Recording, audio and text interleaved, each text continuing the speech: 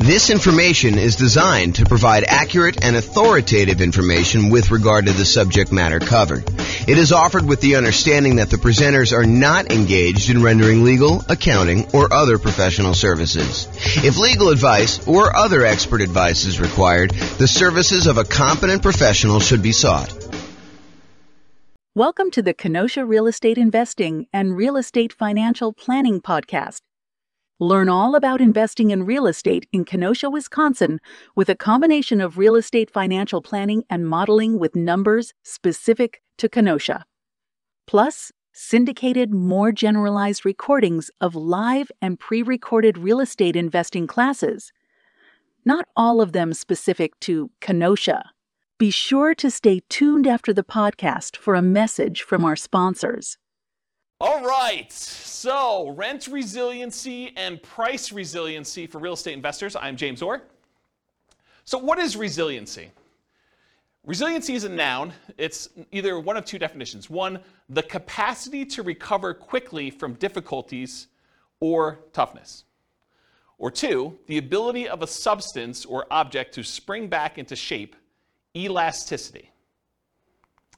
So tonight we're going to talk about two different things, rent resiliency and price resiliency, and I'm going to define those. So rent resiliency is how resilient are you to a drop in rent? How tough are you? How strong are you? What is your ability to bounce back from a drop in rent? And the question that comes up is how much can rent drop before you have negative cash flow? So that's how I define it. How much can rent drop before you have negative cash flow? And then price resiliency is how resilient are you to a drop in property value or the price of the property? And that is how much can a property value drop before you have negative equity, before you're upside down, before you're underwater. Does anyone have any questions on these? Because I'm going to start using them throughout the night. And now is the time to ask if you have questions, because otherwise you're going to be falling behind. Everyone good? Pretty straightforward? All right, cool. So when we measure these, both price resiliency and rent resiliency, I measure them in two different ways. I can measure them in dollars. How many dollars can rents drop before you have negative cash flow? Or how many dollars can price drop before you have negative equity? Or we can look at it in terms of percent. How much can rent drop in terms of percent? Can rent drop 10% before I have a negative cash flow? Or how much can prices drop? Can prices drop 10% before I have negative equity in a property? And so how many dollars can rent drop before you have negative cash flow? That's what I call rent resiliency in dollars. That's also known as cash flow. If you think about it, how many dollars can rent drop before you have negative cash flow is literally the definition of what cash flow is, right? Cash flow is how much money you have over what it costs you in order to run the property. So cash flow technically is rent resiliency dollars. However, there's no version of that for percent. So what percent can rent drop before you have negative cash flow? That's what I call rent resiliency percent.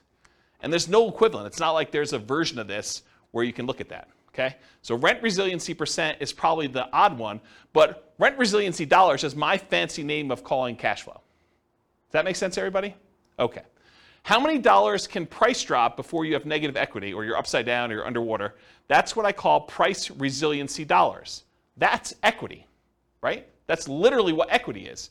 Equity is how much you have over what the mortgage balance is. And so how much can prices drop before you get to negative equity, or you're underwater, is literally how much equity you have. So price resiliency in dollars, also known as equity.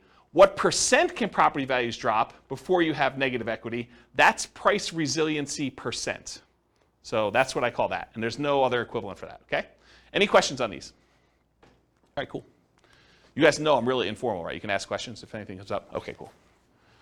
All right, so measured by either the property or the portfolio. So resiliency can be for a specific property in your portfolio. You could say to me, James, how resilient is 1234 Main Street to a drop in rent? And you can look at that. Or you could say, James, how resilient is my entire portfolio to a drop in rent? What is the average drop in rent I could have on each property before I have negative cash flow? Or you can look at it on an individual property. So you can look at these either in a per property basis or overall as your portfolio. And we could either look at this from a total perspective, where you add up all the rents, you add up all the expenses, and you could see how much rents can drop before you have negative cash flow. Or you could look at it as, I take all the rents, I divide through by the number of properties I have, I take all of the expenses on the property, I divide through by the number of properties I have, and then you can look at how much it is on a per property basis on average. Does that make sense? Okay. All right, so you could look at this as either a snapshot in time. You could say, right now in my portfolio, how resilient am I to a drop in rent? Or you can say, over a long period of time, over the next 60 years, what does it look like? How resilient am I at each point in time for a drop in rent? So you can look at it either as a snapshot or as the thing over time. And you could say, look, 5 years from now, I plan on paying off a property, or I plan on refinancing a property, or I plan on buying a property, or I plan on selling a property. And you could say 5 years from now, at that snapshot in time, month 60, let's say as an example, what is my rent resiliency, or what is my price resiliency at that point? So you could do this looking into the future too, and use it as a decision-making tool as to whether or not doing a certain activity, buying a property, selling a property, refinancing a property, cash out, refinance a property, or rate and term, refinance a property, or any of those types of things, how will that impact how resilient my portfolio is? Okay, I think I covered all those. Oh, one other thing. You can also look at what is the average amount of risk I have, or in this case, price resiliency or rent resiliency, over an entire 60-year period. So instead of seeing a chart where, it starts off, I'll use draw on the board here, where it starts off really high, or it starts off really low rather, and then over time as cash flow improves, your resiliency gets better. You could say, hey, what is my resiliency for this entire period? And you could take an average and say, oh, the average is 30% or 32% or whatever it is. And you could say, oh, so this one's about 30% on average. And then if you had another strategy you were considering, like this one, you could say, oh, that one has a rent resiliency average over this whole time of 29%. And so you could say, on average, one strategy is more risky than another, even though there may be times when it's below and other times when it's above. But over this entire period, one's more risky or one's less risky than another with this specific measure of risk, which isn't the only way to measure risk, which we'll talk about tonight. Any questions on that? Okay. If you're doing any modeling in the Real Estate Financial Planner software, I added a bunch of new numbers here. So now you can actually see your average rent resiliency, your average price resiliency, average debt to income, average total debt to net worth, and average total debt to account balance, as well as average months of reserves. And if you click on any of those buttons, they go to all those individual charts. So I added those for you because I wanted to see them. So that's a new tool that's brand new for you guys. Tonight we're going to look at both snapshot, one specific month and how it measures, and we're going to look at stuff over time. We're going to talk about both of them. Any questions? Okay, cool. All right, let's talk about some oversimplified math. I'm going to give you an example just to kind of walk you through how this stuff works. So let's say you have two different portfolios that you're comparing. In one portfolio, in both portfolios, you have $1,000 per month in cash flow on all your properties, okay? In one portfolio, you have 10 properties that each cash flow $100 each, okay? 10 properties, $100 each property, that's $1,000 per month in cash flow. And in another portfolio, you have 5 properties with $200 a month each in cash flow. So you have one portfolio that has basically the same amount of cash flow for both. One of them has more properties with less cash flow per property, and the other one has fewer properties with more cash flow per property. What if rents, let's talk about the ones where you have 10 properties with $100 each. If rents drop by 10%, if rent per property goes from, just as an example, it's oversimplified, $1,000 per month to $900 per month in rent, your cash flow goes from $1,000 per month to $0 per month.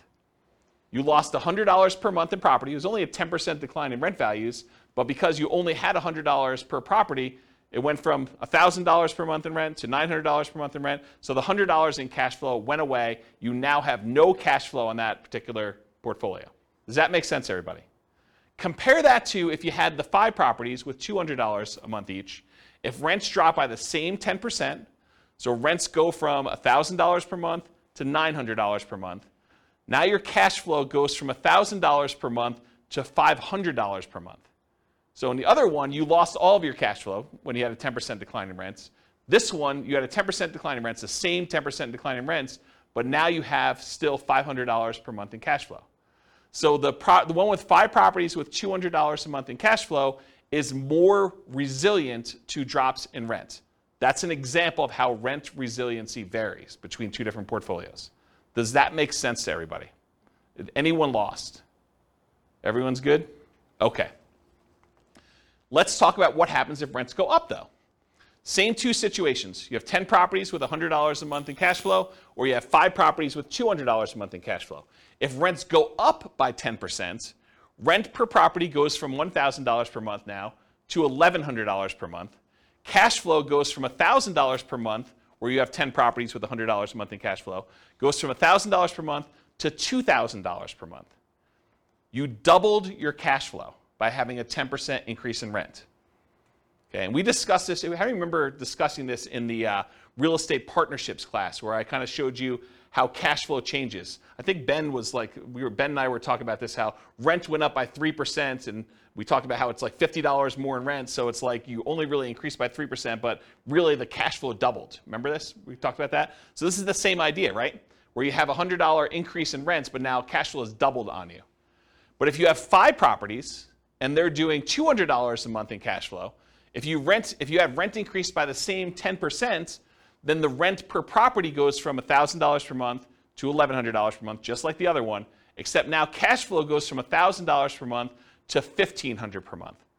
Only an increase of 50%, where the other one doubled. This is another example of how resiliency works, except it's the opposite now. Property values, rents actually went up in this case, and so your cash flow did not increase quite as fast because you were more leveraged, essentially. Does that make sense? Okay. Now let's talk about equity. We just did rent resiliency. Now let's talk about equity. So you have $1 million in equity in 2 different portfolios. Okay? In one portfolio, you have 10 $250,000 properties with $100,000 in equity in each. Okay, that's $1 million in equity. Or you have 4 $250,000 free and clear properties where you don't have any loans on them. That's also $1 million in equity. So you have 2 different examples. One where you have 10 properties with $100,000 each. The other one where you have 4 $250,000 properties where you have $250,000 in equity in each. Okay? If price drops by 10%, in the one where you have 10 properties with $100,000 in equity each, that means if prices drop by 10%, 10% of a $250,000 property is $25,000. So the property value went from $250,000 to $225,000, but you got 10 of them. So now you have $250,000 in lost equity, and your equity decreased over 10 properties. That means your equity went from the $1 million that you had to $750,000. So your equity decreased from $1 million to $750,000.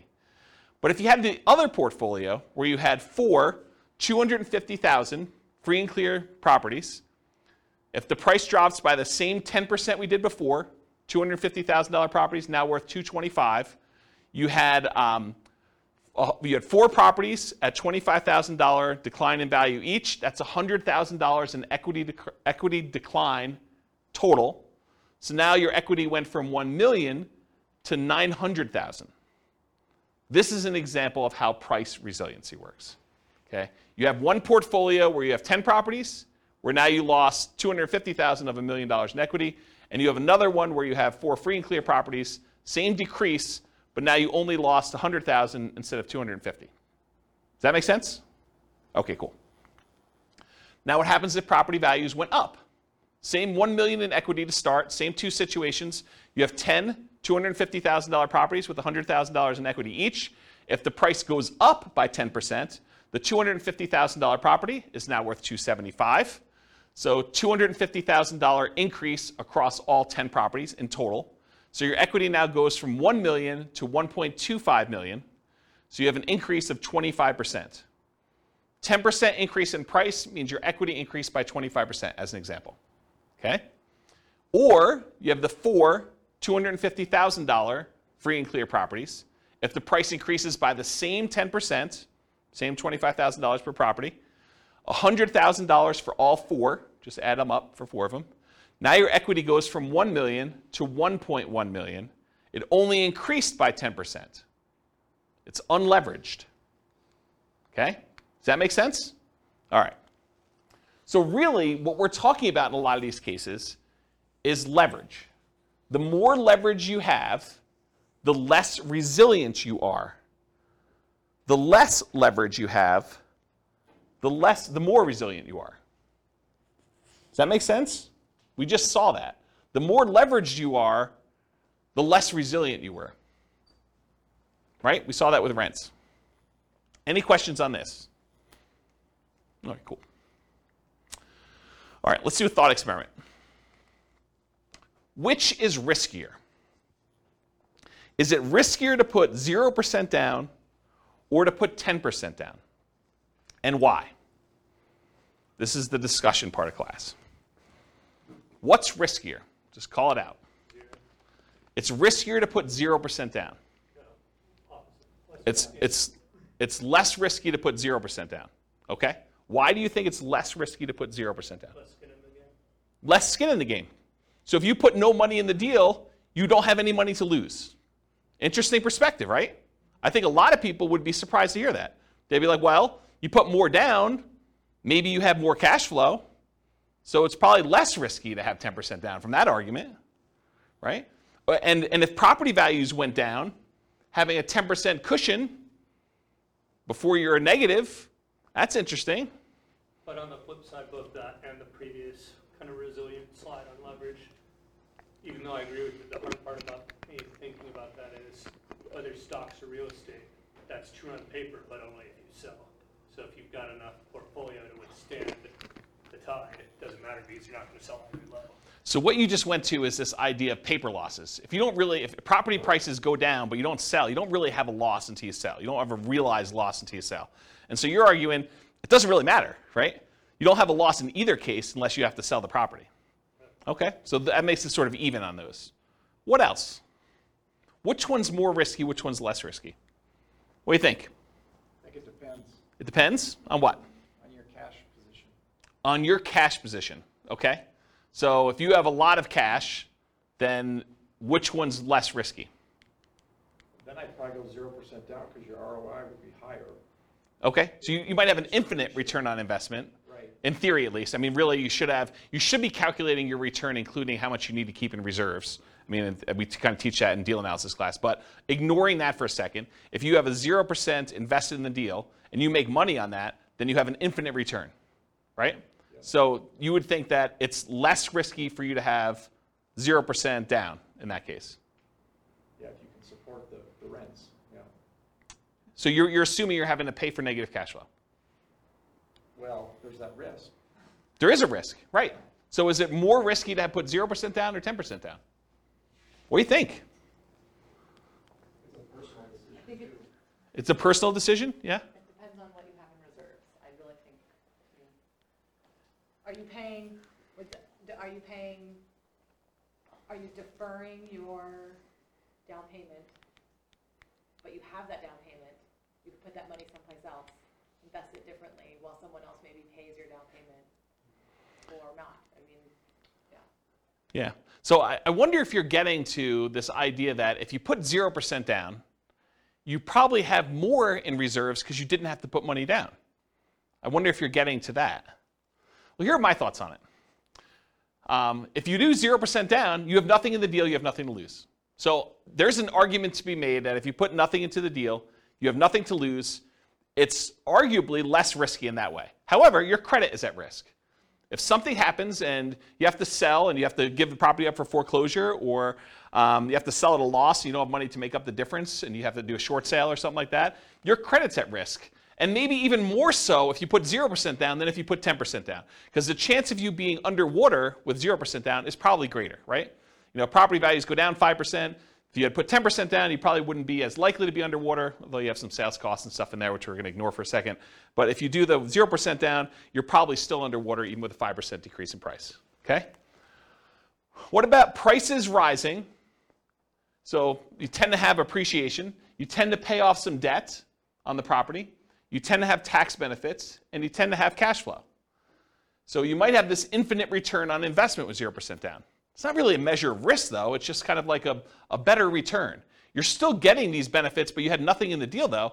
You're benefiting from having prices go up, at least in theory, paying off some of the debt as long as you're making your mortgage payment, getting tax benefits as long as you're able to depreciate the property, and then getting cash flow on the property if there is any. Maybe there's negative cash flow. But you would have an infinite return on your investment, ignoring, of course, that you should have your return calculated on your reserves as well. And here's, I think it's what Rachel was saying, you have more reserves if you didn't have to put as much down. If you only had to put 0% down, maybe you have more in reserves. And having more in reserves probably makes that less risky. So I don't know. It's kind of an interesting thought. What about the other side? 10% down. Well, if property values go down 10%, you could lose 100% of your money. As sort of what Austin suggested before, you don't have a loss until you actually have to sell. You have this sort of paper loss. And the longer you hold that property, in the overwhelming majority of the cases, real estate tends to be pretty forgiving over time. Even if property values go down the next 5 years, you push it out 30 years, property values are probably going to be up from there, right? Your credit is still at risk, so you still have that risk. Maybe it's a little bit less at risk because you still have that cushion. Of course, prices do rise in a lot of cases. You still pay off debt to have tax benefits and cash flow, but you're maybe more likely to have a little bit of positive cash flow in that case. And maybe that makes it a little less risky.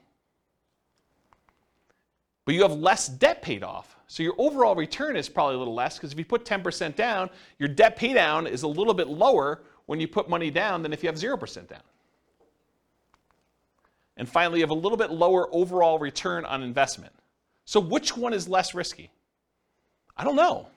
I think part of it's how you measure it and your situation. And you have less reserves, which we talked about. Any questions on this? It's kind of an interesting thought experiment, right? Like, which one's less risky? I think part of that, for us analyzing too, is your own incomes. How quickly can you save to get 10 or 20% down in your market?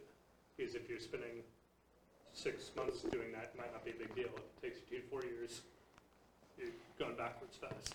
So Austin's almost suggesting that how long it would take you to save up that 10% might be another factor in which one's riskier. If you can quickly save up that 10%, it's probably less risky for you, I think is what he's suggesting. If it would take you a really long time, that's probably a bigger risk. Your ability to replenish losses you have, I think is another way you're thinking about that. That's interesting, yeah. Any questions on this? Good little thought experiment. Okay. Measuring risk in real estate investments, which is largely what we're getting at, right? Aren't we sort of getting at this kind of rent resiliency and price resiliency? Aren't we sort of talking about a way to measure risk? So what are the different ways we can measure risk in real estate investments? Well, number one is probably one of the most common ways because your lender typically uses it to determine how risky you are for being able to qualify for a loan. It's called debt to income.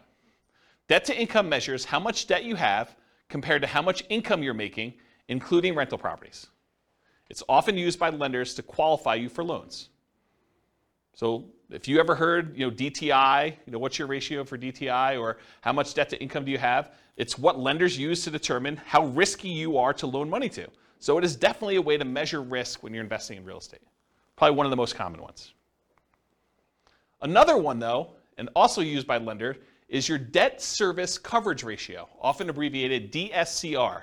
That measures how much income you have from your property compared to your expenses on the property. It's a ratio of your income on the properties to your expenses. And a lot of lenders want to see 1.25 or something like that. They want to make sure that the income you have in your property can more than cover your expenses. Okay, that's another way that we measure risk. Here's one you may not have heard of. It's debt to net worth. How much debt do you have? If you add up all your mortgages and any other debts you might have, car loans, student loans, anything like that, credit card loans, how much debt do you have compared to what your overall net worth is? And when we use net worth here, we're also talking about any equity you have in properties. How much cash you have in the bank, how much money you have invested in stocks, how much Bitcoin you have, how much Dogecoin you have, all those things, right? So it's your overall net worth, your ratio of your debt to your net worth, okay? But if you think about it, debt to net worth, certain types of net worth are more liquid than others. It's hard to get at equity. What's up? I thought your net worth already It does.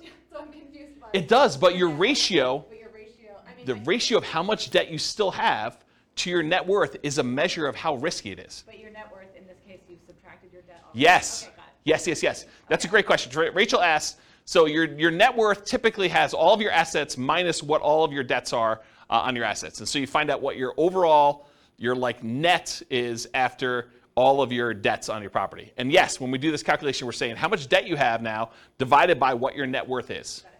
Yep. Just want to make sure. Yeah. And think about it this way. Let's use a really basic example. Let's say you're a Bill Gates type of guy and you have $1 million and you owe $10,000.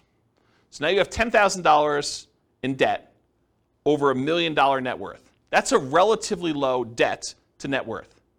But let's say, as another example, you're an investor in this room and you owe $3 million on all of your mortgages, but you have $1 million in net worth. Yeah. Now that's much higher debt to net worth. So who's riskier in that case? Right? I think the person who has $3 million in debt and only $1 million in net worth, as an extreme example. Yeah. Okay? So I was getting to this point though. So when you think about your net worth, what does your net worth consist of? It consists of equity in your properties, your account balances, any type of investments you have, any cash you have, things like that. But some of that is not easily accessible. And if poop really hit the fan, you might not be able to quickly get at equity in your properties, especially if property values are declining and you're really trying to like pull money out for some reason to save yourself from some type of decline or something like that. It may be really hard to get at your equity. So another measure of risk, which is slightly different than this one, is your debt load compared to your liquidity. So I call that debt to liquidity or debt to account balance if you're actually in the software doing these calculations. And your debt to account balance says, how much debt do I have compared to just my account balances, just the money I have in my bank account, just the amount of money I have in stocks. It is specifically excludes, does not include equity in properties. Because equity in properties is illiquid. It's hard to get at, especially that top 25% of equity, right? It's really hard to do a cash out refinance above 75% loan to value. So that equity, in order for you to get at it, you need to sell the property. And if you sell the property, they're probably going to be expenses. You're probably going to have sales commissions, you probably have some closing costs, you probably have some depreciation recapture if it's been a rental, and you probably have capital gains. So once you pay all those in order to get at it, maybe you don't even have what you thought you had. So this idea of debt compared to your liquid net worth is another way to measure risk. And in fact, I think it's a better way to measure risk because it sort of shows, how able you are to handle issues with your properties, liquidity-wise. Does that make sense? You're smiling like this is What I use. debt to liquid net worth? Yeah. Yeah, it's another measure of risk. Yeah.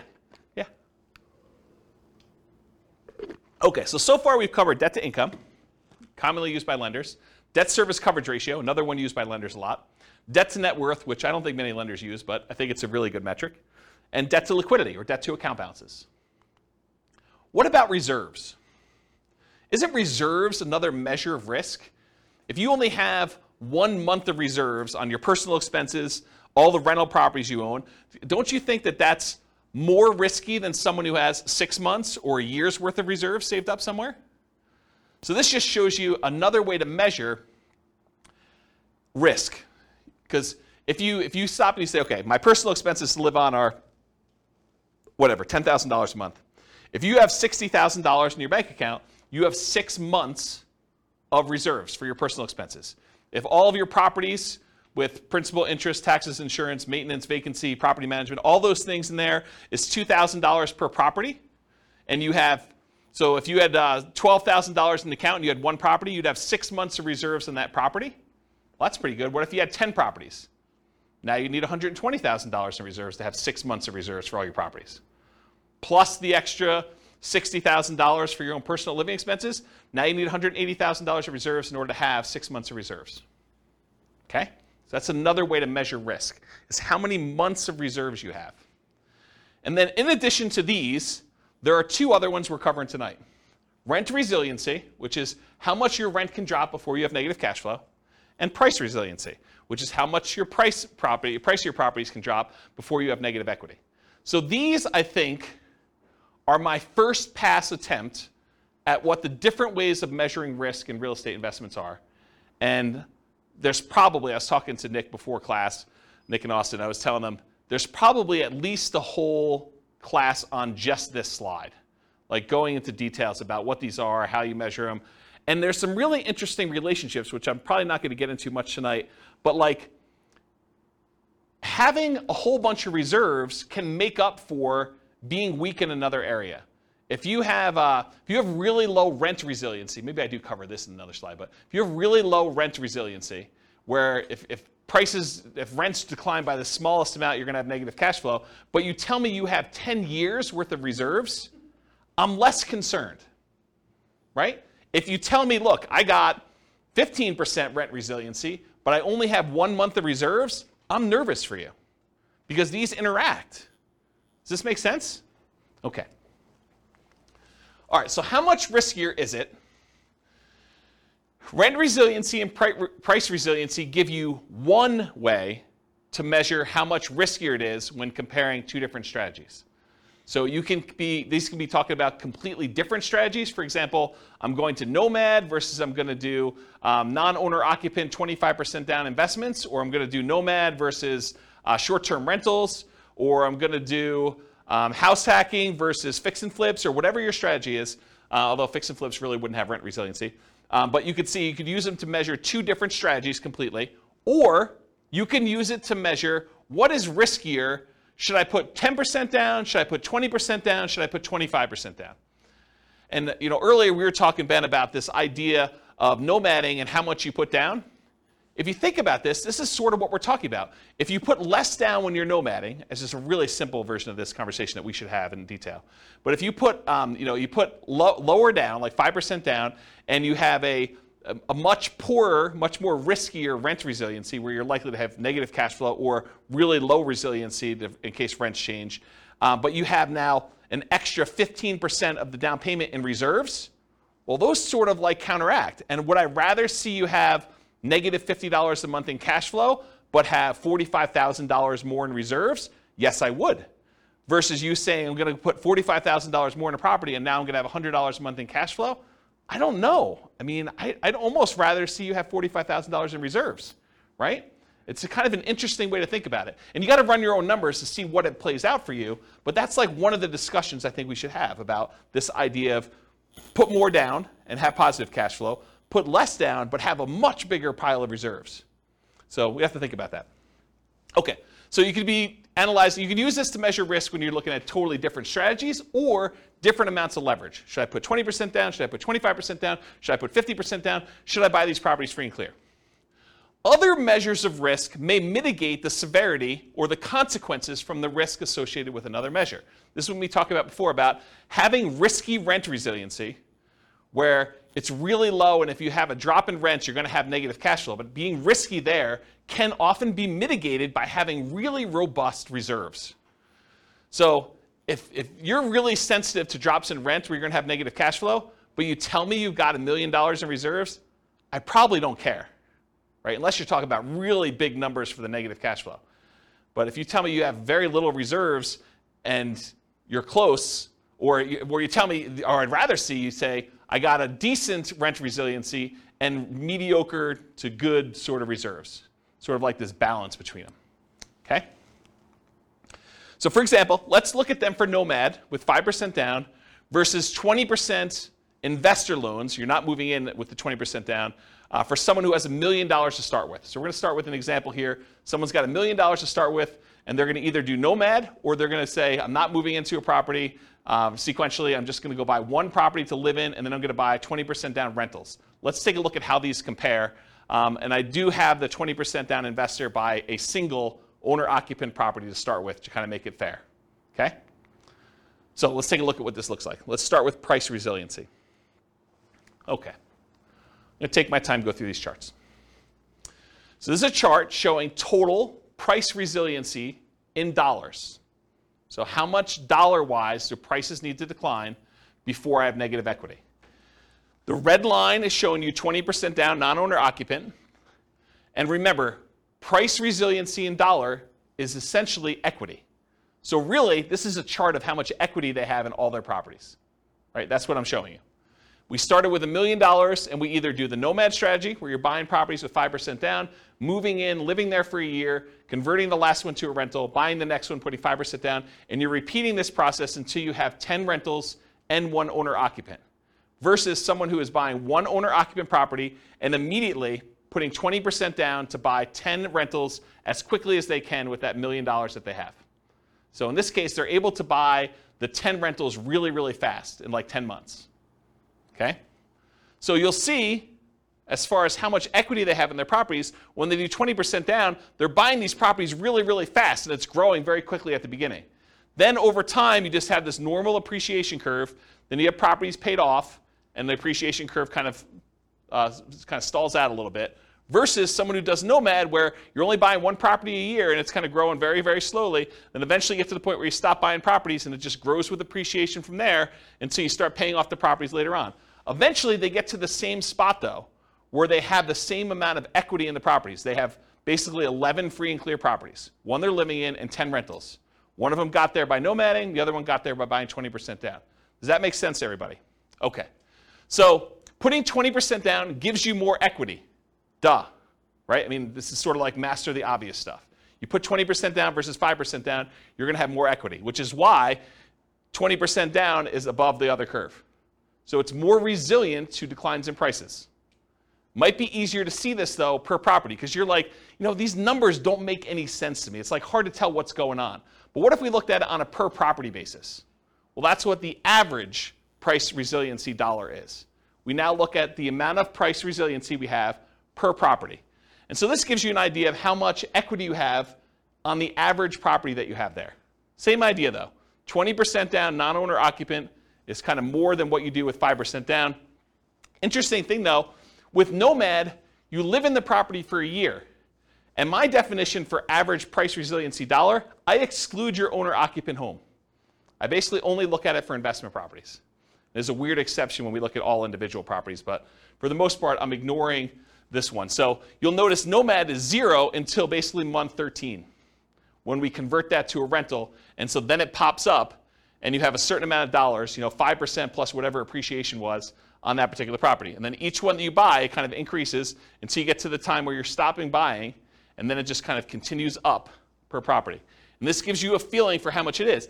But it's still hard to gauge because this is future dollars, right? You have equity growing, but your property values are also growing too. So it's hard to tell what's happening because these numbers don't make a lot of sense to us when we think about future dollars. Like, what does having $500,000 per property in equity mean, about 20 years in the future? It's hard to fathom. It's hard to really relate to that, okay? So if you do this and we adjust for inflation, if we say, look, I'm going to adjust back to inflation so that the property is always worth $350,000 or so in today's dollars. Now we can kind of get a feel for what's happening.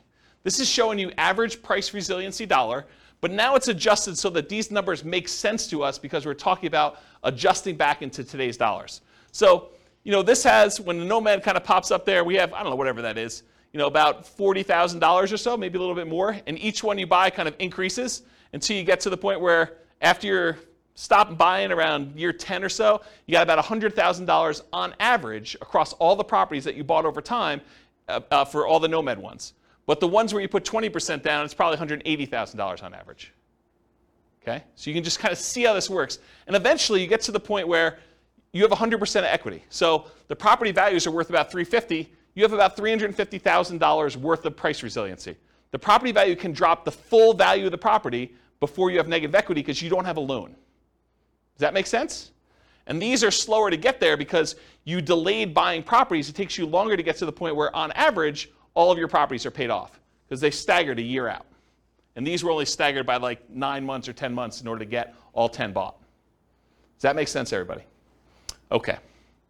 So these are in inflation-adjusted dollars. Helps you think about how much property values might need to go down with the properties. You understand it now, not what it will be worth in the future. You may also see that we're only measuring rentals. That's why nomad's at 0. Any questions on this one? But that only assumes, well, that also doesn't take into account how much out of pocket you had to put down to get to the same result. 100%. We are not including how much you had to put down in order to get to how much equity you have. You're right. Because rent resiliency, or price resiliency in this case, doesn't include the amount you put in. It's really just how much can prices drop before I have negative equity. I'm assuming that's, for the math that was used, it was the same interest rate for both? No, they don't use the same interest rate, because when you put 5% down on an owner-occupant loan, it's probably a little bit better than you putting 20% down on a non-owner-occupant loan. So I use different interest rates. I actually looked them up. Yeah, so this is interesting, because we're going to have a slide later on where I show you which one gets to financial independence faster, and it surprises a lot of people. Because you'd think, I don't know, 20% down, it should get there faster or whatever. I mean, you're going to look at it, you're going to see. Yeah. All right, any other questions on this? I think I'm about to switch gears.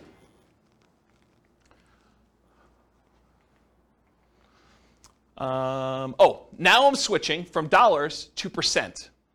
So what percent can prices drop before I have negative equity?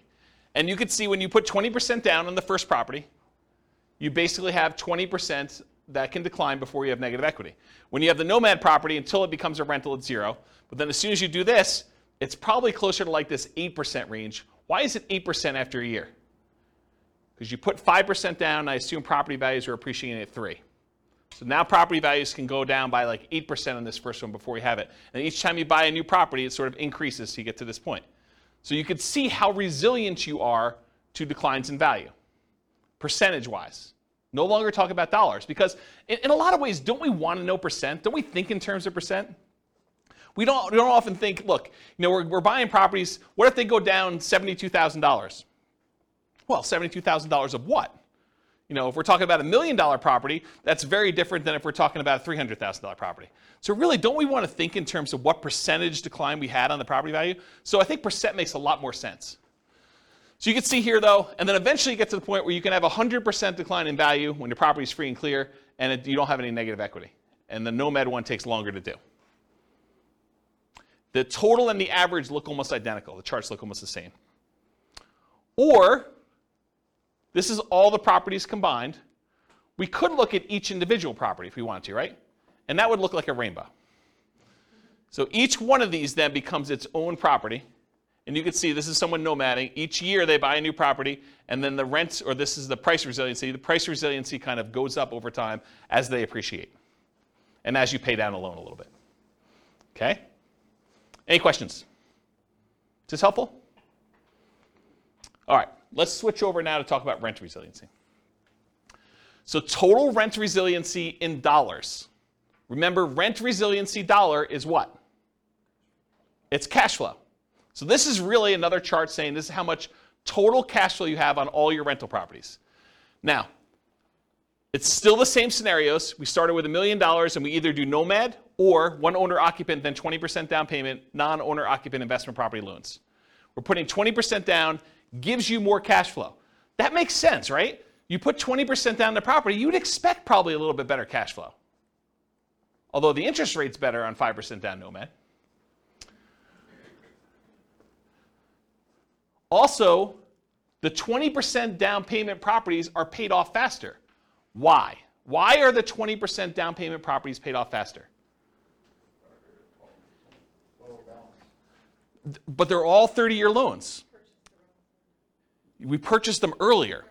Yes. So they're all 30-year loans, so the loan always pays off in 30 years. Just when you started the loans matters. So when we actually bought the properties, we all buy an owner-occupant property month 1, no matter what. But then the one that's buying rentals also buys a second 20% down property in month 1, and then they buy another one in month 2, month 3, month 4, month 5, until they get 10. So 10 months in, they now have 11 properties. But the nomad buys a property with 5% down. They have to live there for a year. Then they convert it to a rental, and they buy the replacement property. So it takes them until month 13 to own 2. So you can see the red line is the 20% down non-owner occupant. This is when all the loans got paid off. And your cash flow went way up. Right? Your rent resiliency went way up because now you don't have loans anymore. But these ones, they take a long time, and they're staggered a year apart. So it takes a long time for them to get to the point where they're all paid off. But once they get paid off, they're basically the same. right? Because you basically have the same number of rental properties. There's some funky stuff going on here. With the 20% down non-owner occupant loan, you have a little bit of negative cash flow right at the beginning. But Nomad's even worse. Nomad starts at 0, and then by month 13, you have a little bit negative cash flow, and it's worse as you buy more, so it kind of stays there for a little bit. Okay? So, yeah, let's go to the next slide. So now this was just regular dollars, so it's kind of hard to tell like what's happening. You're like, okay, what does it mean to have $50,000 worth of cash flow in year 30? I don't know. So let's take a look at it now if we adjust back to today's dollars. You can see a little bit more about what's happening here, but really you could see what the total cash flow is as if it was cash flow in today's dollars, sort of adjusted back for inflation. And you can see eventually they get to the point where it's just under $20,000, like $19,000 probably or so, in cash flow per month on all 10 rentals, net. So this inflation adjusted dollars helps you think about how much total rents on all properties might need to go down with the property as you understand it now, not what rents will be worth in the future. Okay?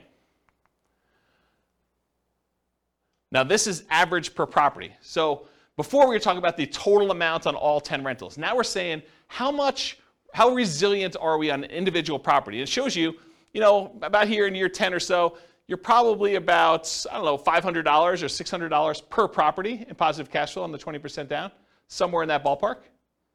And you can kind of get a gauge for that. And then here, later on, you can see kind of what it is per property. So, this is in inflated dollars, but it's probably like $6,000 or so when the properties are all paid off. Okay? Or we could adjust for inflation, and we could see the numbers now. Each property's got about, $1,800 or so per month in cash flow net after everything's paid off.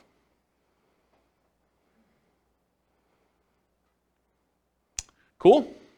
Any questions on this? All right, now we're going to switch to percent. So what percent can rents decline before we have negative cash flow? Well, with both of them, we're negative up front, right? Because we're basically underwater. We have negative cash flow on the properties. The 20% down one becomes positive sooner. The Nomad one takes a little longer before it becomes positive.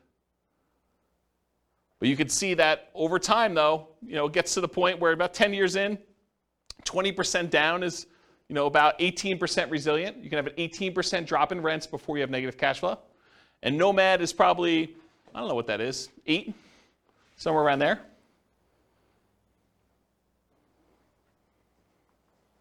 And then this is if you looked at Nomad for the individual properties. You can look at each one individually.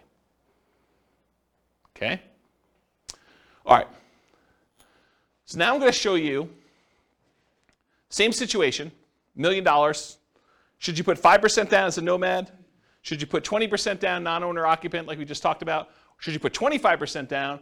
Or should you put 100% down and buy the properties free and clear? I had 50%, but I didn't include it because it didn't really show anything more.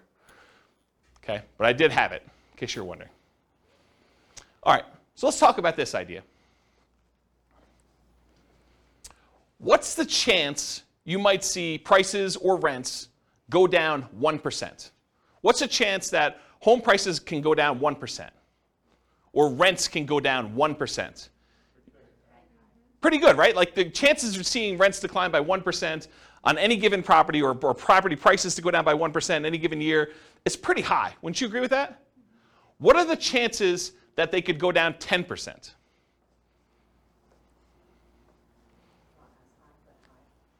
You think it's high? Is it as high as 1%?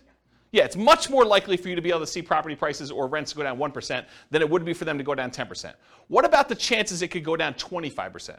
Property prices, you have a $400,000 property, now it's worth $300,000. What are the chances that could happen?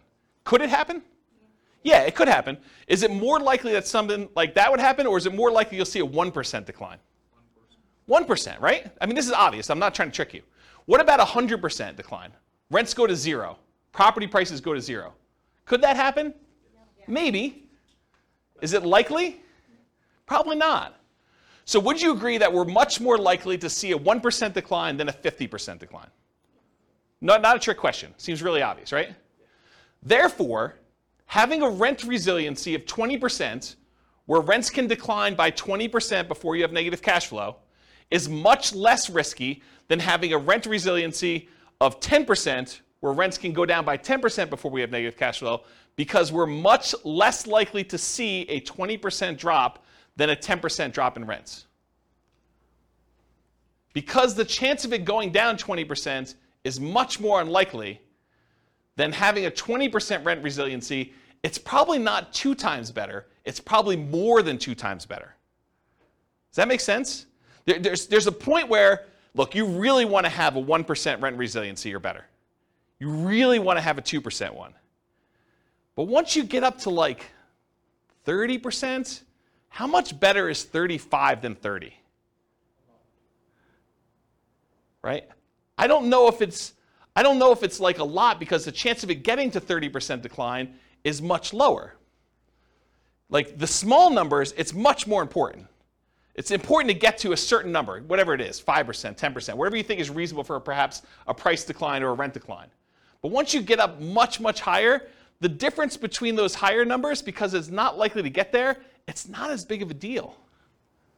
So is that a Rubicon then? No, I don't think of this as Rubicons. Rubicons are sort of like things you cross over, you get to where you never go back from. Acquiring your first rental property, or getting to the point where you have $100 a month coming in cash flow, or the point where you have your mortgage paid for by your rental properties. Yeah, things like that. Those are what I think considered Rubicons. Yeah.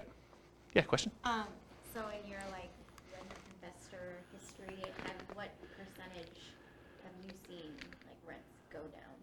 That's a really good question. I don't remember, but I do remember seeing rents decline in 2008, 2009, when you had a whole bunch of people that couldn't or were unable or unwilling to sell their properties at a loss. They either couldn't sell their properties or they were unwilling to sell it at a loss, and they decided to become unwanted landlords, reluctant landlords where they're renting their property out. And then you have a surplus of rentals on the market and not as much demand. And so when you have a lot of demand and a lot of inventory, people drop rents in order to get their properties rented, and so you have declines in rents. And I think that happens, it's sort of market dependent, but like our local market, Fort Collins specifically, was much more resilient to rent declines than other markets in other parts of the country. So I think part of it is market dependent, and I probably could look at some charts to try to get a feel for that. There probably is some data that I'll try to find, and we can look that up. But I don't think it's unreasonable to be prepared for a 10% decline. Especially, I think about it this way too. Over the last X years, we've seen a massive run up in prices, a massive run up in rates, and rental rates, rents. Do you think it's unreasonable to give some of that back? When you think of it that way, right? Like, it was only 2 years ago that rents were, $2,000 a month. Now they're $25. Do you think it's unreasonable to go from 25 to 23?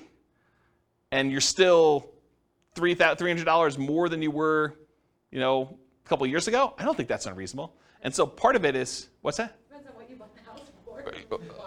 Well, but is it unreasonable to think that it could go back there? Right. It's like sort of proximity bias, right? Some type of recency bias, I think is what it's called.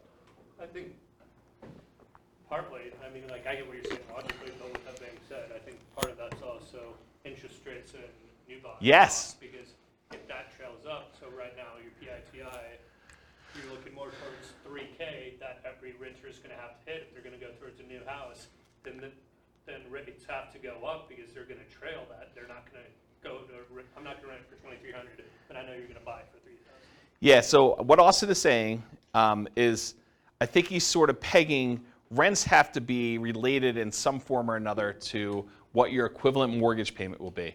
And that has not always been true. We've seen transitions in markets where at one point they were parity.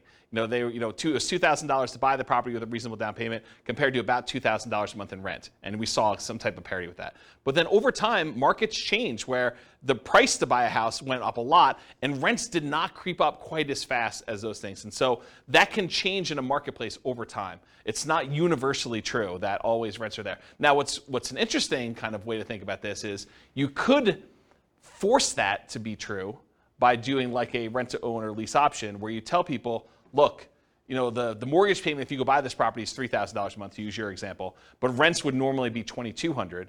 But I'm going to charge you $3,000 a month because if you can't afford a $3,000 a month payment, you can't buy this house. You're never going to be able to actually buy it from me. And if you can't do that, then why am I putting you in here? And so you can almost make a justification for rents that look like mortgage payments when you're selling on the lease option. Does that make sense? So, yeah, that's an interesting point, though. Okay. Any other questions? I think there's some other stuff on another slide, but I think we're done with this one. We good? Cool. So evaluating risk continuing. So what's the chance price or rent will go down on a single property? You know, you have a rogue property in a part of town that goes bad, or, you know, it's not as hot anymore. So what are the chances that it could go down on a single property? Pretty good, right? I think you can see that happening. What's the chance it would be two properties in the same market? Well, probably not as high as a single property, but probably greater than some other things that could happen. What about on 10 properties in the same market? Well, if the whole market goes bad, I think that could totally happen, right? What about two properties in different markets? What's the chance of that happening? I think it could happen, but it's a different probability than having all of your eggs in one basket in one market, or on one street, or in one neighborhood. Right? There's a couple of people in the room that I'm looking at, okay?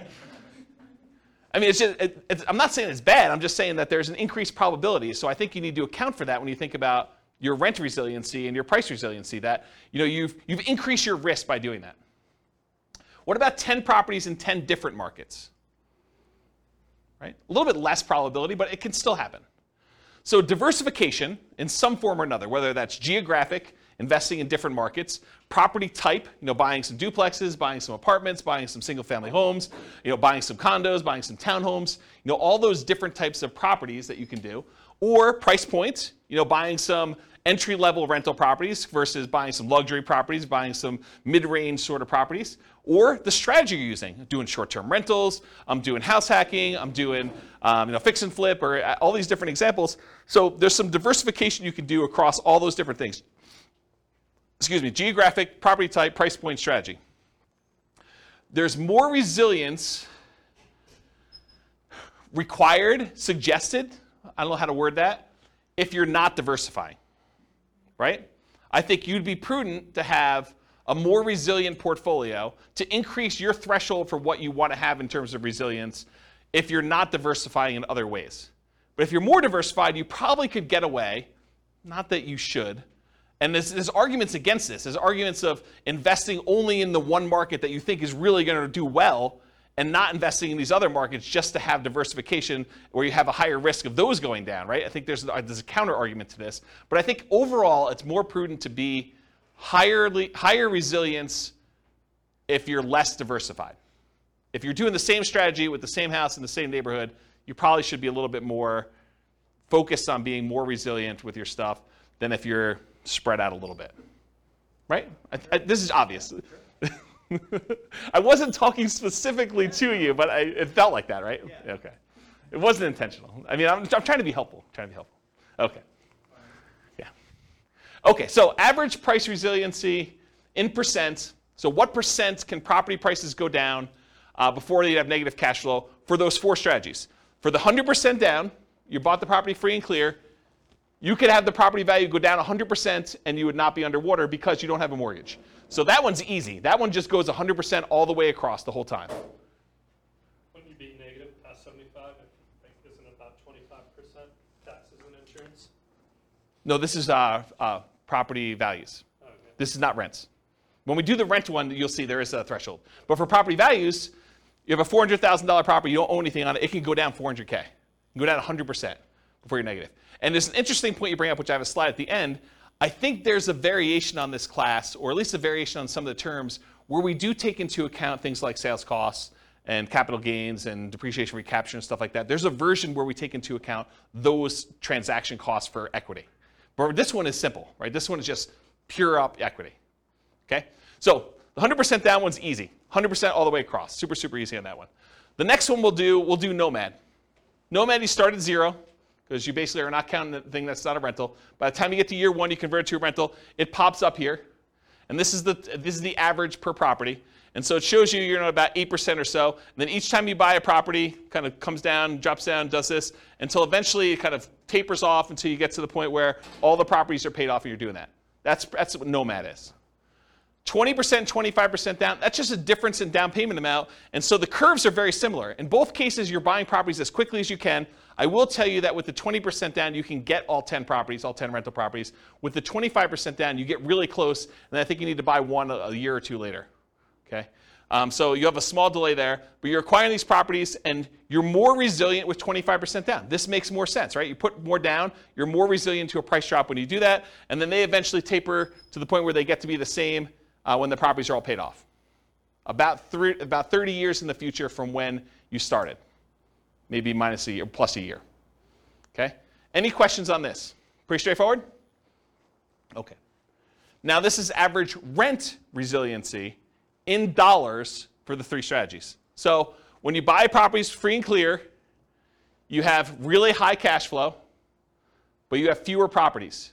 You only had $1 million to start with. You can't buy 10. You can only buy 3 and change.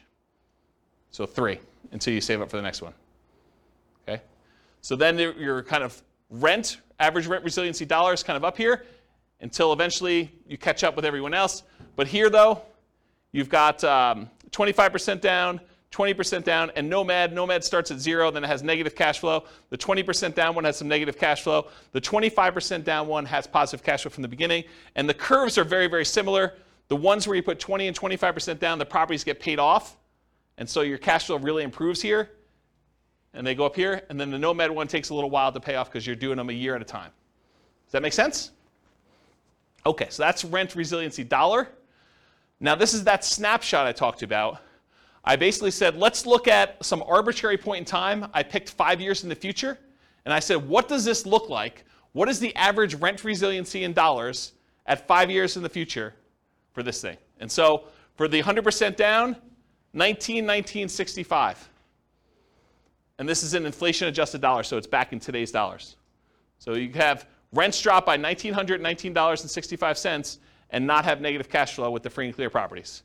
With 20% down, you can only have rents drop $116.05 before you're negative.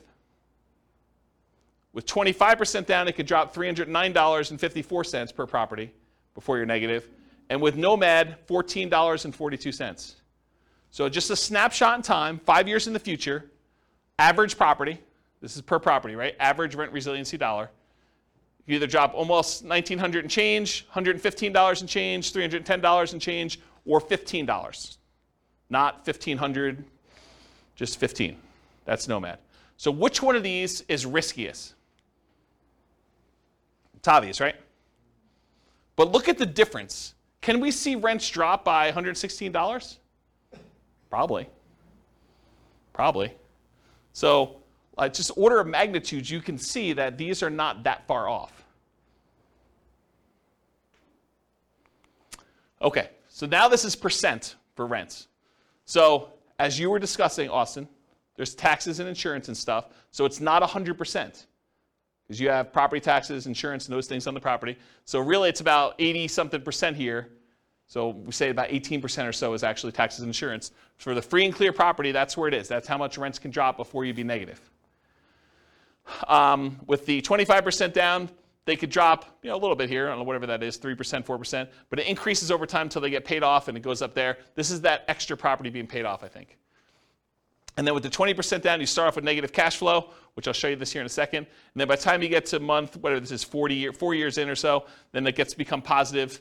And then it gets up here when the properties get paid off, they all bump up there. And then here's Nomad. It's negative for a while, finally becomes positive, and then it kind of follows a similar curve, not exactly the same, but very similar.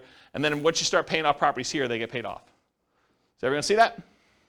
So Nomad and 20% down both have negative cash flow with professional property management in this example. That's what the assumptions were. And so here's the cash flow power meter. It shows you, the black line is where rent is. So it shows you for the rent that they're getting, this light green area shows that they would have positive cash flow if they were managing the property themselves.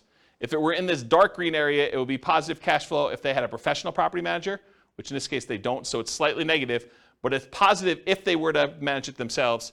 In the yellow area, it means that it would be positive cash flow if they were managing it themselves and they took into account cash flow from depreciation, the tax benefits of owning the property. And then the red area is you're still covering some of the debt pay down, but it's negative.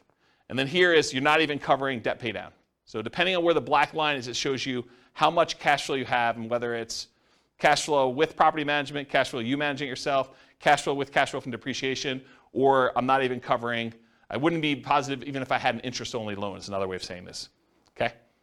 Any questions on this? And if you're just like cash flow power meter, what is all that stuff? There's a class on that too, and I probably need to do a new one. But we look at cash flow power meters to see very visually where cash flow is on any particular property. It's a really easy way to see where you are. Any questions? All right, so now this is the same chart we had before, except we're doing percentages. So this is year 5, month 60. Rents can drop 83% if you have a free and clear before you have negative cash flow. Rents could drop 5% with 20% down. Can rents drop 5%? Absolutely. That's like a realistic number for you see rents decline, right? 5% decrease in rents. For the 25% down, they can drop 13.47. I don't know. That'd be a harder one to do. I mean, it definitely could happen, but it's harder than 5%, right? Wouldn't you agree? And the Nomad one, 0.63. So what's the chance that rents could decline 0.63%? Really high. What's the chance rents could decline 5%? I'd say reasonably high. What's the chance that they can decline 13.47?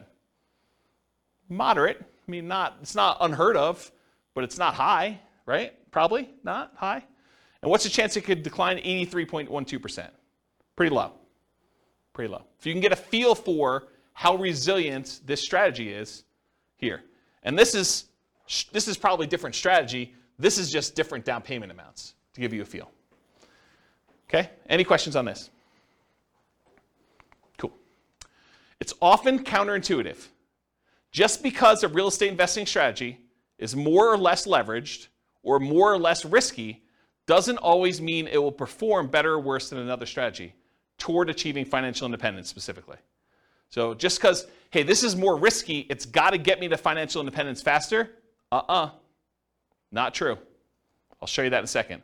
For example, putting 100% down to buy up to 10 rentals might seem like the least risky strategy from a number of risk measures, right? I mean, put 100% down. And putting 5% down to Nomad might, at first blush, seem the most risky. That doesn't tell you which one achieves financial independence first or which one will ultimately give you the highest standard of living, which we'll talk about.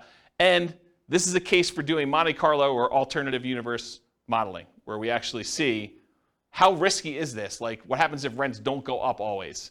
Because when you do Nomad and you have like prices always going up and rents going always up, Nomad looks amazing, right? You start having some years where prices don't go up or rents sort of go down some years or something like that. It still looks amazing, but there's years where it's not always pretty, right? You're actually still have negative cash flow for longer and it takes you longer to save up and sometimes you have to stay in properties longer. So there's stuff that happens, okay? All right, so this is the numbers for those. So the Nomad one, you're financially independent. If you start with $1 million and you're trying to buy 10 Nomad properties, actually it's 11 because you live in the last one. It takes you 8.5 years to be financially independent where I think you're making $10,000 a month in income. So 8.58 years in order to make $10,000 a month in passive income. If you put 25% down, 7.58 years. So that's faster to put 25% down. Put 20% down, 9.58 years. It is slower for you to put 20% down than it is for you to do Nomad. It is slower for you to put 20% down than it is for you to do Nomad to achieve financial independence. And then it takes you 4.08 years in order to be financially independent, buying the properties free and clear. Starting with $1 million, you buy a lot fewer properties. So the most risky, arguably, Nomad, 8.58 years. The least risky, arguably, 100% down, free and clear properties, 4.08. It's sort of in between. Basically, the less you put down, the longer it takes. Okay? Except for Nomad. Kind of odd. So you're saying I just need to inherit it? Yeah, I was going to say, it just really depends on your Well, ability to do. Well, and I think that's the hard part for 25% down. It's normal historic markets when it's up, only appreciating 3% a year, and you can say that relatively fast. Over the last few years, if I was losing ground at 10 or 15% appreciation each year, then I would not be buying. You're talking about for Nomad? Right. Yeah, so what Austin just said is You know, in years where you've got slow, steady appreciation of 3% a year, nomad makes a lot of sense. But if you're nomading and property values are going up really, really fast at 15%, then it could slow you down. Yes and no. Any properties that you own, you're benefiting from that. So it depends on where you are in your cycle. If you're like just about to start and you're seeing properties going up 15%, yeah, it's harder because it's the goal is moving away from you all the time. But if you have the money to do down payments, there's other options. If you don't and you're saving up anyway, you just do what you can. You kind of use the market that you have, but any properties that you bought, you do benefit from those. You have, you bought 3 properties and now you're doing your 4th one. Great, the 3 properties you own went up 15% a year. That's awesome. So it's kind of weird situation with that. And I think Nick in the back said something like, yeah, oh, now I just got to inherit $1 million. And this was sort of like a setup as an example to show you how rent resiliency impacts different choices if you're starting in one particular position. I've got a couple other examples from the previous classes we did where I show you how those look at for price resiliency and rent resiliency and what they would look like. So you'll see those, which those ones, they were basically right out of college earning whatever it was, $70,000 a year or something between the two of them, right? So you'll see what those look like. Okay, any questions? All right, cool. So this is their standard of living. It shows them what percentage of that $10,000 a month goal they're earning, adjusted for inflation. And so you can see they all achieve it pretty low here. But look what's interesting about this is Nomad eventually, it doesn't happen at the beginning, but Nomad eventually has the highest standard of living. They're earning the most amount of money later on. And part of that is them paying off properties. This is when they pay off their owner-occupant property. These over here paid off their owner-occupant properties here.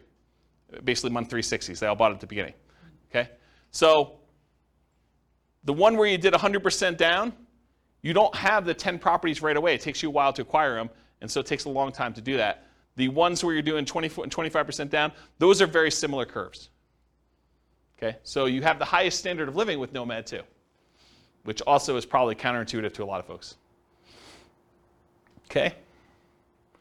This is just how when you buy the properties in case somebody wanted to ask me about it. The Nomad one, you bought one in year 1, you waited a year, you bought another one, waited a year, bought another one, bought another one, bought another one, till eventually you get 11 properties. 1 you live in and 10 rentals.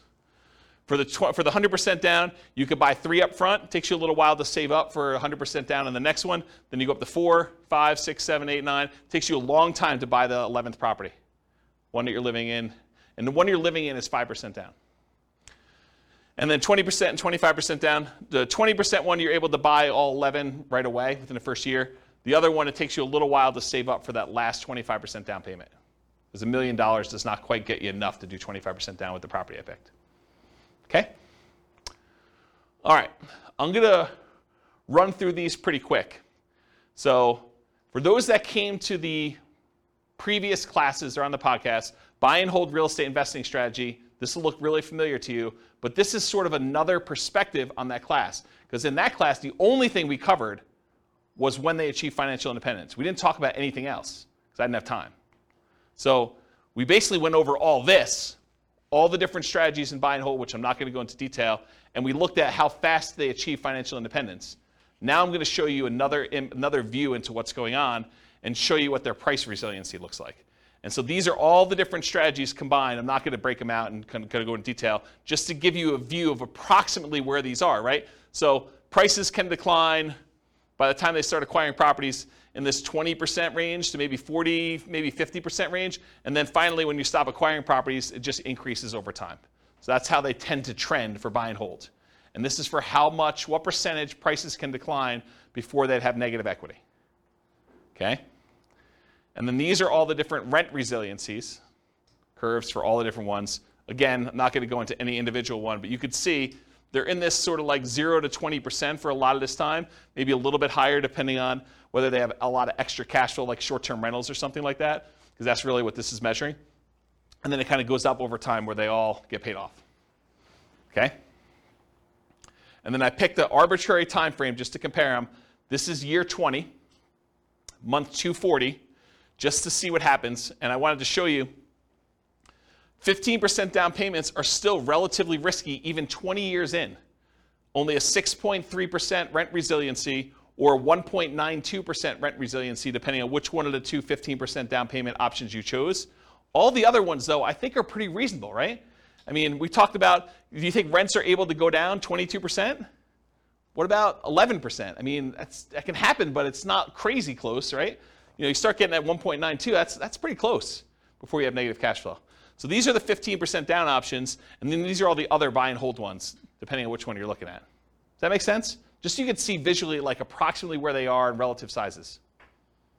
Okay? Any questions? Cool. All right, let's do the same thing for that Nomad real estate investing strategy class. Again, in that class, we went over all the different time it took them to be financially independent. We didn't go into any other detail. We didn't talk about net worth. We didn't talk about any risk. We didn't talk about, cash flow or, debt service coverage ratio or debt to income or anything else. So really, we just covered that. Now, this is if you do price resiliency. The blue one that's really weird is the lease option one where you're buying properties, then you have to stop buying until you can afford the next one and they get cashed out. So there's some weird stuff going on with the blue one, just ignore that one. But the rest of them sort of trend in this, I don't know, once you get up to steady state, 25 to 50%, and then of course as they get paid off, they increase from there. So you can see relative price resiliency in that, what I would consider to be a reasonable range. There's nothing kind of abnormal there. And then here's rent resiliency. Again, the blue one is that lease option one, which is kind of wacky. But then here, it builds up. Nomad kind of builds up over time as you acquire properties and you hold them longer, and you add another property, and eventually you get good cash flow. But it takes some time to get there, and kind of cash flow increases here until the properties start getting paid off. That's what they look like for rent resiliency percent. Any questions? And for comparison, this is year 20. Do you have a question, Austin? Yeah. For the short-term rental. Yep. For 5% down, I'm assuming that was done year 2 or yes. starting year 2 then? Yes. You start your short-term rental year 2. And then, do you remember what kind of cash flow or additional rent you were projecting for that? Yeah, it's in that presentation, but I don't remember. It wasn't crazy though. I remember at the time thinking it was a pretty reasonable bump. I bumped up expenses on it and I bumped up income on it. So that the net income was higher, but it wasn't like 2x or anything like that. It wasn't that extreme. It wasn't even close to 2x. It was a reasonable bump. And you could change those assumptions, right? You can go copy the scenario to your account and just change the model. Yep. So this is month 240, year 20, the same one we did before where we had some of those that were in that 5% or whatever it was, 2%, whatever the numbers were there. And I just want to show you that the average rent resiliency by year 20 for Nomad, they all look pretty reasonable to me. I mean, there is a 7.76 one. I'm pretty sure that's the lease option exit one, which is wacky anyway. All the other ones, though, they seem kind of reasonable. I mean, the lowest besides that is 11.9%. Not great, but not horrible. And there's some that are 30%. Right? Doesn't seem unreasonable to me to have the ability to have rents drop by 20% before you have negative cash flow. Seems pretty resilient. Any questions on this?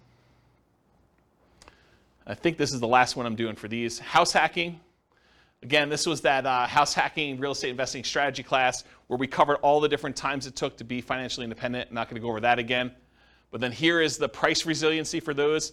Very similar to a lot of the other ones where between 25% and a little bit less than 50% prices can decline for the bulk of the time here. And then, of course, when they're paid off, they get a lot better. And then for rent resiliency, you start off with some negative cash flow in some cases, and then you have positive between 0 and 25 for rent resiliency for a lot of this period of time, and then you start paying off properties, they get a lot better. And of course, you knew this was coming. Year 20, kind of a snapshot. There's some that are kind of funky. Whatever this fourth one is, that's one of the blues. That's probably a 15% down one, honestly. It's probably 15% down payment, this blue, if I had to guess. And then the other one, 5.86. That's like a pink. Yeah, they're all the 15% down ones. So these are all these low 5.86 ones are all 15% down, which that's the lowest rent resiliency you have. All the other ones, well, I guess 5. What's 5? That's a green one. Oh, that's probably 15% down too. So all these are 15% down. And all the other ones where you put it down a reasonable down payment, they're all above 10%, which doesn't seem to be crazy extreme. It's not super resilient, but it's also not an extreme number low, right? Any questions on this? Cool. Well, apparently I did one more. Oh, Burr. BRRRR, again, same thing. BRRRR, real estate investing strategy class. There are 3 different strategies we did with BRRRR, which is the buy, rehab, rent, refinance, and the optional repeat process to do those. And it just shows you kind of where these are. Price resiliency, a little bit better because you're buying properties. They've got a little bit of equity in them. So that's a little bit better there. And then rent resiliency, decent, pretty good current things there. And then this is month 240, year 20. Look pretty strong. 14% is the lowest one for the BRRRR strategies that we ran. 24% was the high. Any questions? Cool. All right, got 3 more slides left, and we'll take questions. So additional things to consider. I think I mentioned this earlier in the class, but there's a concept that I didn't teach, which I probably should teach at some point. You know when I use the term like true cash flow, when I say true cash flow, it includes cash flow from depreciation, like the tax benefits of doing that. Or when I say true net equity, I mean your net equity after you take into account the expenses on the property, your taxes, not property taxes, your capital gains taxes, your depreciation recapture tax, any closing costs, your share of closing costs, and any real estate sales commissions you have. And that's like your equity after all those expenses. Well, these are kind of variations on that theme.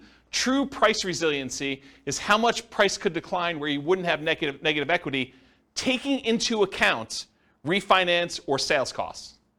So like all the costs we just talked about, this would be a calculation. True price resiliency would be where you do take that into account. And so how much could prices decline knowing that you have to pay all these costs if you were to sell the property or you had to refinance it? What would be your kind of number there? And so that's kind of a variation on the theme. And then the same thing would be true for true rent resiliency. How much could rent decline where you wouldn't have negative cash flow, accounting for cash flow from depreciation, that tax benefit you get by owning the property too. So right now, if you think about it, we talked about rent resiliency all night. But really, if rents declined by 10%, you'd still have this weird buffer of the tax benefits of owning that rental property, provided you were still in that period of time where you can get the depreciation, right? So even if you were at break even or slightly negative, that like tax benefit of owning the property would really make it positive. So it's sort of like this extra buffer in there before you're really, really negative. You're not really negative with that cash flow from depreciation until you get below the cash flow from depreciation number 2. Does that make sense? And so this idea of true rent resiliency would, in theory, it's not created yet, would take into account cash flow from depreciation on those as well. So for those that wondered, hey, I thought this class was called cash flow resiliency and equity resiliency. And you're right, it was. At first, I was like, I'm calling this cash flow resiliency because it's how resilient is your cash flow to a decline in rent. Or equity resiliency, how resilient is your equity to a decline in price. And the more I thought about it, the more I thought, if I named it those, which I think makes sense, but if I named it those, I would avoid these extra ones that I plan on doing. And so I decided to go back and rename the terms to rent resiliency and price resiliency now. So now it's how resilient are you to a decline in rent, or how resilient are you to a decline in price? Because I wanted to add things like vacancy resiliency. How resilient are you to an increase in vacancy? Or property insurance resiliency. How resilient are you in your cash flow to an increase in property insurance? Or property taxes resiliency. How resilient are you in cash flow to a increase in property taxes? Or maintenance resiliency. How resilient are you to an increase in maintenance or CapEx as examples? So, for example, with maintenance, you could say, how much maintenance go up before you have negative cash flow? That would be maintenance resiliency. So that's why it got renamed. Does that make sense why it got renamed now? Okay. All right. Would you guys like to see my personal portfolio, rent resiliency and price resiliency, to kind of get a feel for what is somebody who has an established portfolio and might actually, think that they know what they're doing, do that, okay? So here's my own personal portfolio. This is my average price resiliency, and I should tell you, I'm not acquiring any properties, not selling any properties, not refinancing any properties, so it looks really plain, right? Because there's not a lot of stuff going on. It's just like things getting paid off over time. So this is price resiliency. The average property I have has got a price resiliency of whatever this is, 58%, 50-something percent, high 50s. So my property values can go down 58% before I would have negative equity on average. Does that seem pretty conservative? I think it's pretty conservative. So that's what it is. It'll take me a while to get here because I've got some properties that I did new loans on when loan interest rates were low. Okay? What about rent resiliency? Rents can drop, whatever this is, high 20% before I would have negative cash flow. Okay? And then it gets better. Eventually, when I pay off all the remaining properties where I did a refinance all at a bunch of time, then it goes up to about 80% decline where I can do that. So that's about what I personally have, it is what I personally have in my portfolio. Does that help you guys, give you some insight as to what I think is a reasonably conservative number? I also have a lot of months of reserves, way more than 12. Way more than 12. So even if this was lower, I would feel really comfortable. Make sense? Yeah. So to get here, Yeah. I mean, this is your years into this. Yes. Did you start at those low? No. Yeah. Nope. You didn't start here. No, I didn't start. You started at those higher risk, like. Yeah. leverage. Yeah, because if you think, so the question was, you didn't start here. So when you were getting started, were you at these higher risk, like rent resiliency and things? Yeah, you have to, because if you think about it, by definition, if I put 25% down to acquire property, well, I have whatever it is, 25% things before I could do that, right? So yeah, now I'm, with the equity you have in your property, now I'm at 50, whatever that is, 55, 58, I don't even know what the number is, but it's not 25 anymore, right? What's the longest property you own? Oh, not very long at this point. You sold them? Yeah. There's been turnover. Yeah, so not very long at this point. But I mean, part of this is market appreciation too, right? And there's definitely there's at least one nomad property. There's actually 2 nomad properties in there. Right, but how do you, one of the things to think about is how do you change this, right? One of the ways you could change it is you put a free and clear property or 2 or 3 in there. And that can overall change the average, right? So there's free and clear properties in there too. All right. Any final questions? Is that helpful, seeing this too? Surprise. I don't usually show my stuff. Any questions? Yeah, awesome. So first kind of statement, then question. So from my understanding of the last few graphs, most of the variance is probably between 10 to 15%. It depends on your strategy and what you're doing, right? If you're buying free and clear properties, no. If you're doing these like highly leveraged, 15% down, 20% down, 25% down, or Nomad 5% down, acquire them a year apart, or Burr, where you're kind of like trying to pull your money out, all those things vary depending on what you're doing. But if you're kind of for rent resiliency, kind of looking at it from that lens, I guess. Going back to where we started class, then if you would rather go 0 down and have the rest in cash or index or whatever else, the main 4 or 5 dips we've had in the last 100 years, haven't they only lasted like 1 to 4-ish years on average? I don't know that data that well that I can comment on it, but it doesn't sound unreasonable that you had relatively short periods of time where the dips didn't last forever.